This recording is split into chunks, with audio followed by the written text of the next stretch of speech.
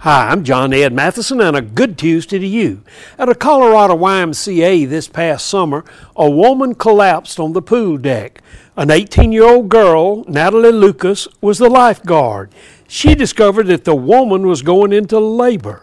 The 18-year-old lifeguard grabbed towels and a first aid kit and asked someone to call an ambulance. A few minutes later, she was supporting the lady's head when she gave birth to Toby, a healthy baby boy who was breathing and crying. The new mother, Tessie Ryder, said the lifeguard really knew what to do. Tessa's husband expressed great appreciation to the 18-year-old who was well trained and used her training to help deliver a baby. The couple said, "We could not have traded Natalie for anybody in that situation." When you see a need, do you apply your talents to help someone in need? Be prepared to respond.